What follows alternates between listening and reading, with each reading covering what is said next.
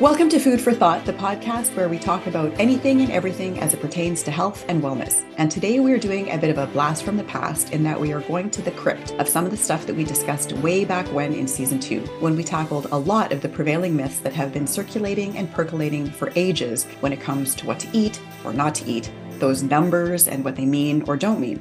But today we're going to look at some of the newer buzzwords that you might be hearing that you will want to be cautious about.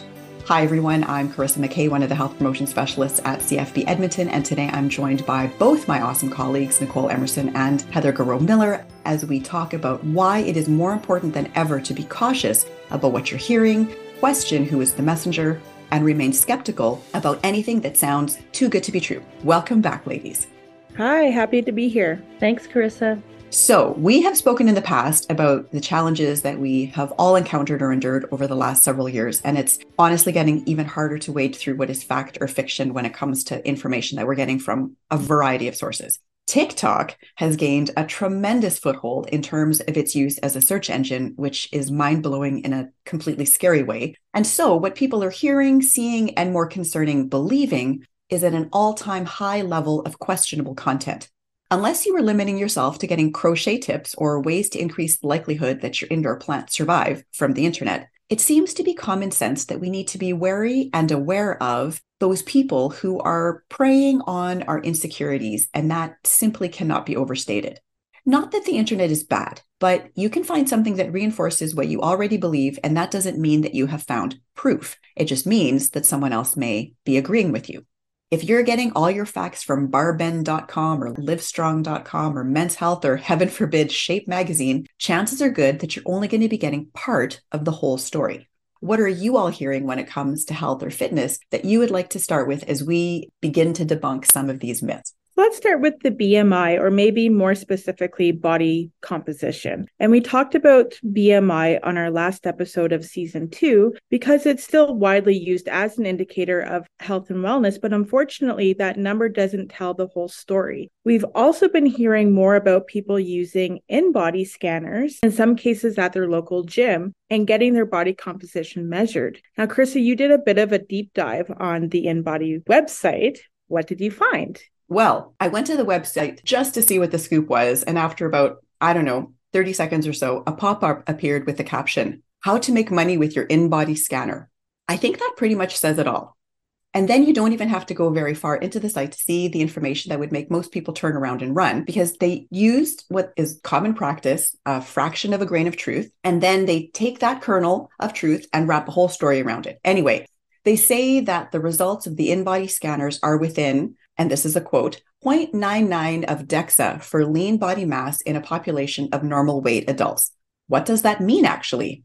Well, DEXA stands for dual energy X-ray absorptiometry, which is an imaging test to measure bone density. So they're using a bone density scan as the benchmark to which the in-body compares within 0.99. So A, not comparing apples to apples. Bone density is not the same as muscle, water, bone. B, 0.99 of what?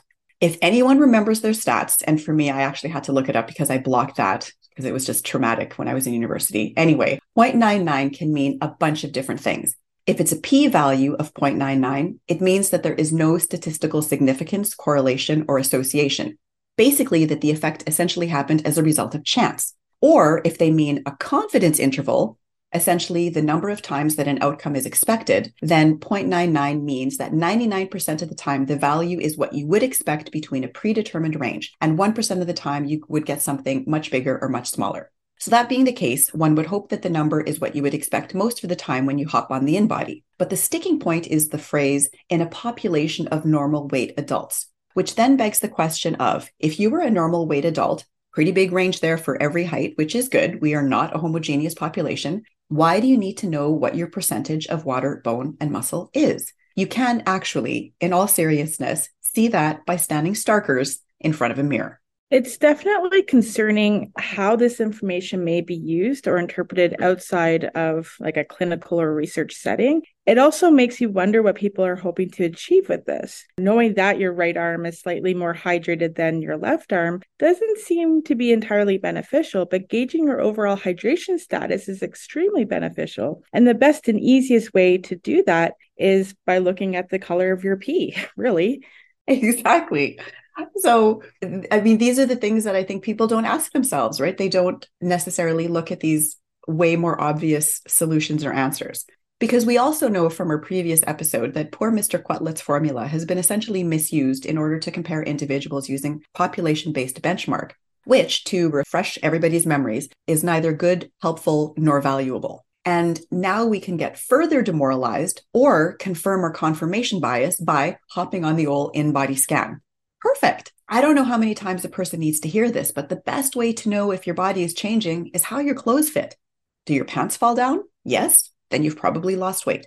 Are the legs on your pants tighter than they were before? Great. All those leg days, they're paying off. When you put your shirt on, does it end up looking like something the Hulk threw out? Well done. All those back exercises did what they were supposed to do. Honestly, it simply doesn't make a difference for the average person to know that number because in their heart of hearts, they already know the story. And that goes back to the whole issue of societal pressures and expectations of how a person is expected to look aesthetically, which unfortunately also manifests itself in how people choose to view food and eat or not eat, as the case may be. Absolutely. When we had our Nutrition Month booth serving up healthy post-workout snacks, it was interesting to see people's preferences. We had a choice of white or chocolate milk to go, sliced oranges, and a choice of a snack-sized bag of pretzels or crackers. The white milk, a bag of pretzels, and orange together would have given you a pretty close approximation of what you'd want to have in a post-workout snack by way of 60 to 90 grams of carbohydrate, 20 to 30 grams of protein, and fluid. Our snack, as provided, was higher than the new recommendations of basically a 3-to-1 ratio of carbs to protein. But for a lot of people that took the snack, it was likely breakfast, so would still be fine. And if they chose to save the orange for later, it would have reduced their carbs to where it was actually hitting the 3-to-1 a little bit more closely. We were surprised when the bags of pretzels and crackers ended up being the least popular choice, which, to be fair, they're not a typical breakfast item and not everyone likes them. But it also got us thinking and wondering what other factors may be influencing people's choices. For sure. If you just did a weight training workout, you need to replenish your glycogen to a lesser degree than if you had done a HIIT or an endurance bike workout. But at the end of the day, what we provided that day was simply fuel for the machine. And whether that is oatmeal most days or a bag of pretzels as a special occasion departure one day, that's not going to make or break a person's goals, whatever those might be.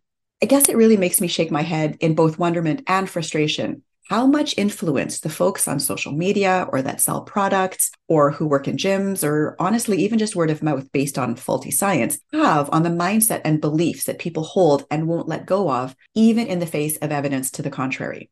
So I know we didn't really hit BMI as fully as we might have done in that previous episode, but if anybody wants to listen to that, feel free to go back to that episode. It's still available and you'll hear all about poor Mr. Quetlet. But I want to take a little bit of a hard right here because I also want to take a look at active living and injury reduction.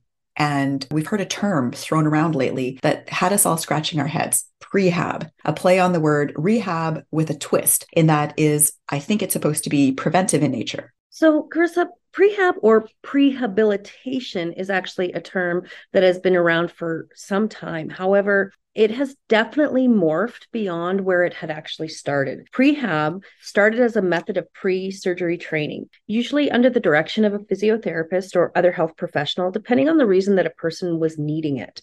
It is a way in which a patient who needs surgery can take back some control over what's actually happening to them. They undertake a training program intended to improve the outcome of that surgery and their follow-up rehabilitation. For example, if you're slated for a knee or hip replacement, the goal would be to improve the health of the muscles, the tendons, the ligaments, as well as other joints and muscles associated with the movement patterns of that knee or hip. This will, in all likelihood, improve their outcomes and the speed of recovery post-surgery. Another example of this, which is not joint related, would be cancer treatment. There's often a prehabilitation program associated with cancer surgery and treatment. This could include cardiovascular training and strength training, patient capacity dependent, of course, but the benefits vary depending on the diagnosis. For example, a patient who has undergone chemotherapy shows a better tolerance for that treatment after participation in that strength and cardio-based prehabilitation program. Another example of that would be prehabilitation involving a yoga intervention, which has been shown to reduce patient anxiety and reduce stress and symptom severity for breast cancer patients.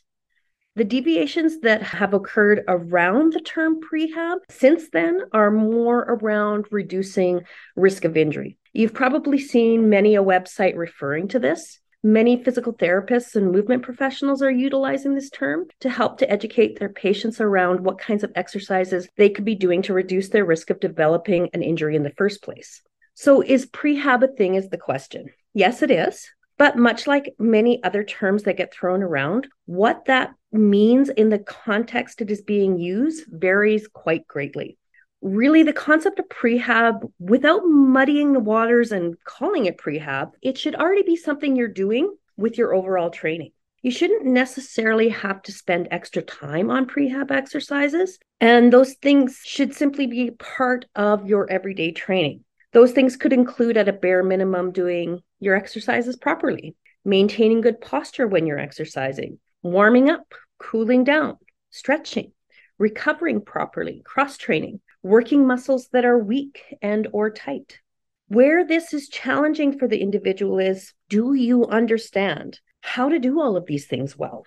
If not, are you using the skills of a qualified professional that can assess your form, assess your plan, assess your weaknesses? There are many personal trainers out there who know how to put together a reasonable training program, but their ability to assess your weaknesses, that's likely beyond their scope. There are also many websites and apps out there trying to make a buck off you by using a trendy term like this, but they are potentially misusing a word like prehab to sell you something. So it really is buyer beware in that situation. What prehab most definitely is not is rehabilitation, with the exception of prehab done to prepare that patient for surgery. If you already have an injury, this is no longer in the scope of injury reduction. It is now rehabilitation, hopefully done with the guidance of an occupational therapist, a physical therapist, a kinesiologist, or an exercise physiologist. So if that app or website or trainer is telling you that they can prehab your injury, this is definitely a red flag for me. I encourage people to talk to their physician, a physical therapist, that occupational therapist, a kinesiologist, or a certified exercise physiologist to get information that is applicable to your body and your needs. So while it might in fact be a thing, is it the thing for you? And more importantly, when you hear this term being thrown around, who's offering it to you? What are their credentials?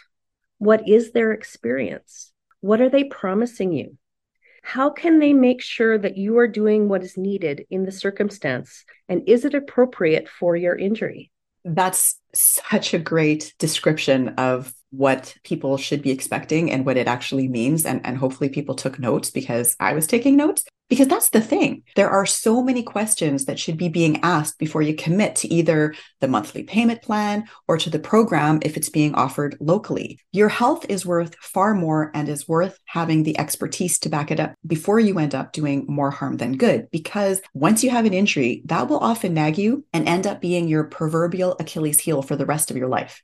These folks offering these things that are potentially beyond their scope of practice are likely well-meaning, and they believe they are doing you a service and may not understand that they're overreaching. For many of us in the movement profession, there is an obligation for those of us that have professional designations and have a code of ethics that we have to adhere to. We need to refer when things are outside of our scope.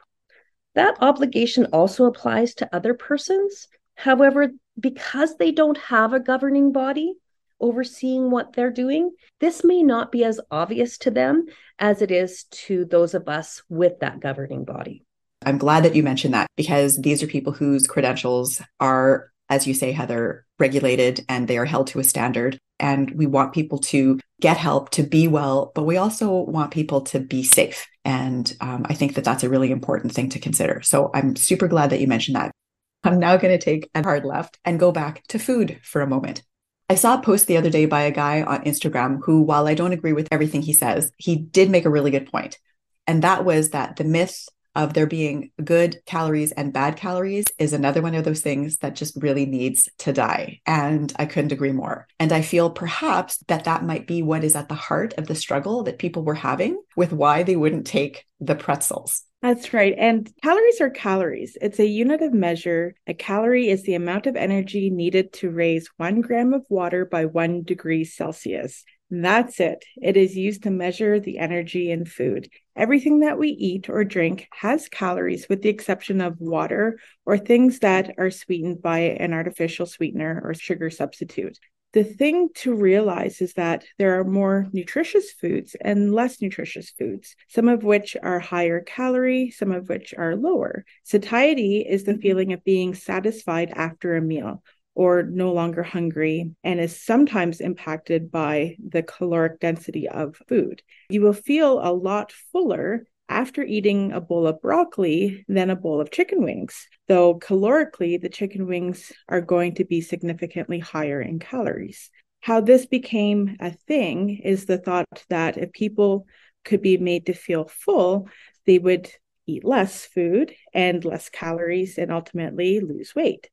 The issue has for a long time been the serving sizes.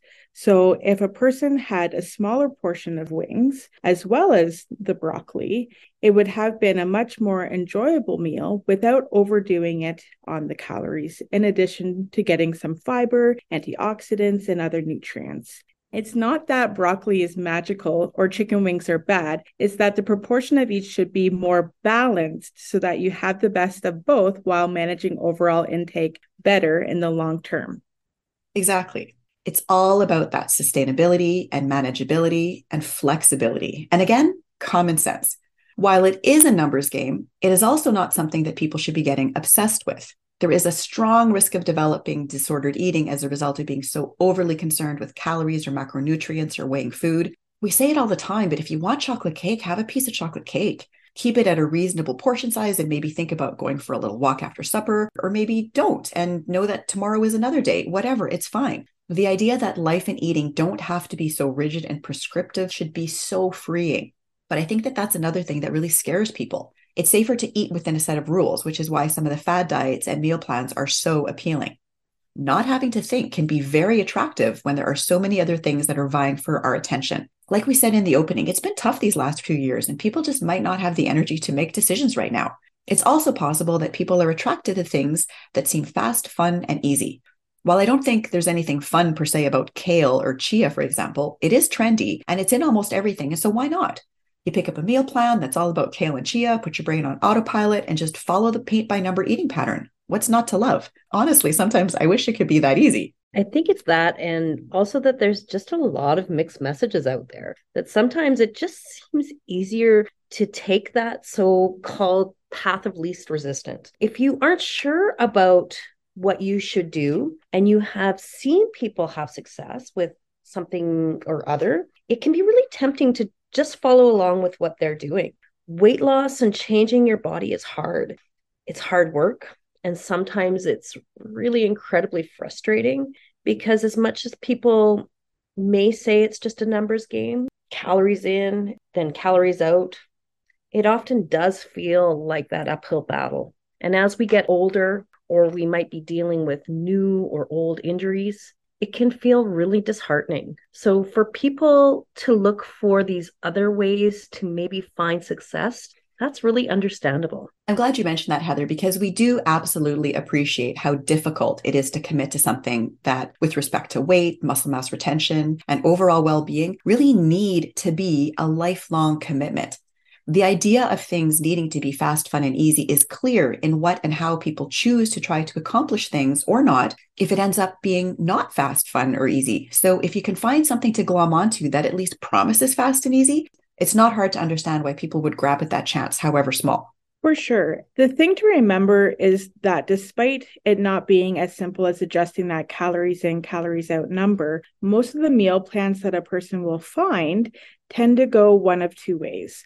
For weight loss, it will be really low, like 1,500 to 1,800 calories low, sometimes even down to 1,200 calories, which will result in weight loss because you are literally going to be starving. The other option is that it is so high protein that the cost of being able to adhere to that, especially now with grocery prices being what they are, will be a real factor, not to mention the impact on our bodies of taking in more protein than we actually need.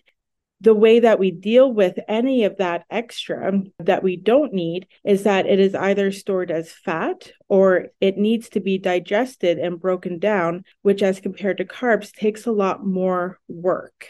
I think that the takeaway messages honestly are pretty clear. There is no one simple answer and certainly no quick or easy fix, whether that's in terms of foods to avoid, machines that are going to give you data that really isn't all that useful, strategies that might be helpful in terms of exercises and workouts that could potentially keep or get you well and ready to take on different things, but without any in-person oversight or supervision could still result in injury.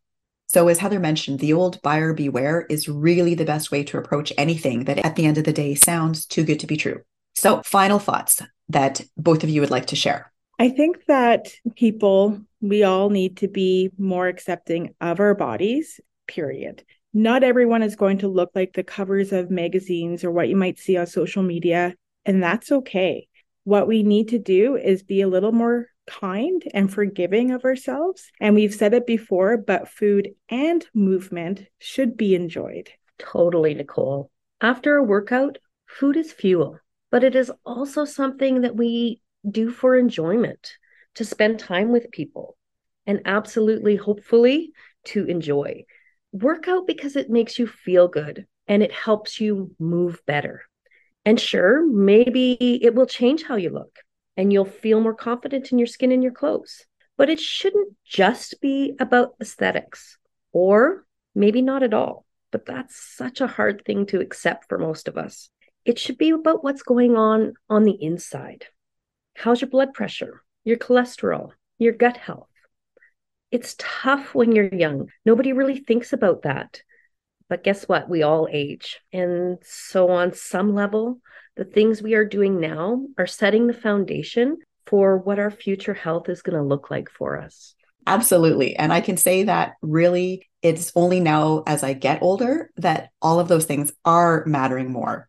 So luckily with age comes wisdom, and prevention is a really hard message to sell when you feel like you are 10 feet tall and bulletproof. But there you have it. If you can shift your mindset even slightly to thinking about what you are doing now in terms of what the longer term effects are going to be, that's a win. Choose more plant-based protein now. Your colon will thank you for the fiber later, but your muscles will thank you for those amino acids now. Just say no to the measurements that some scanner is going to give you. Look in the mirror. There are no shortcuts. Everything worth having or getting is going to come after hard work and commitment and dedication. And it's not about avoiding the pretzels. There are a lot of worse things that a person can be eating or doing that are going to have significantly greater impacts on their goals. Drinking and smoking or vaping, to name just a few. So be real and be clear about your goals and what you hope to achieve, and stop looking for that magic bullet or villainizing carbohydrates. I said at the end of the last episode that this one was going to be less controversial, but I think we might have stirred up another nest of vipers. And it's because it's something really personal to people. And when those beliefs are called into question, it gets people feeling a little prickly. Anyway, we hope you learned some stuff and maybe learned a thing or two about critical thinking when it comes to what you see in the ads or in the apps. Thanks for listening. Thank you, Nicole and Heather, for your contributions as usual. Always a pleasure. And we'll see all of you next episode. But in the meantime, take care, stay healthy, and we'll see you on the flip-flop.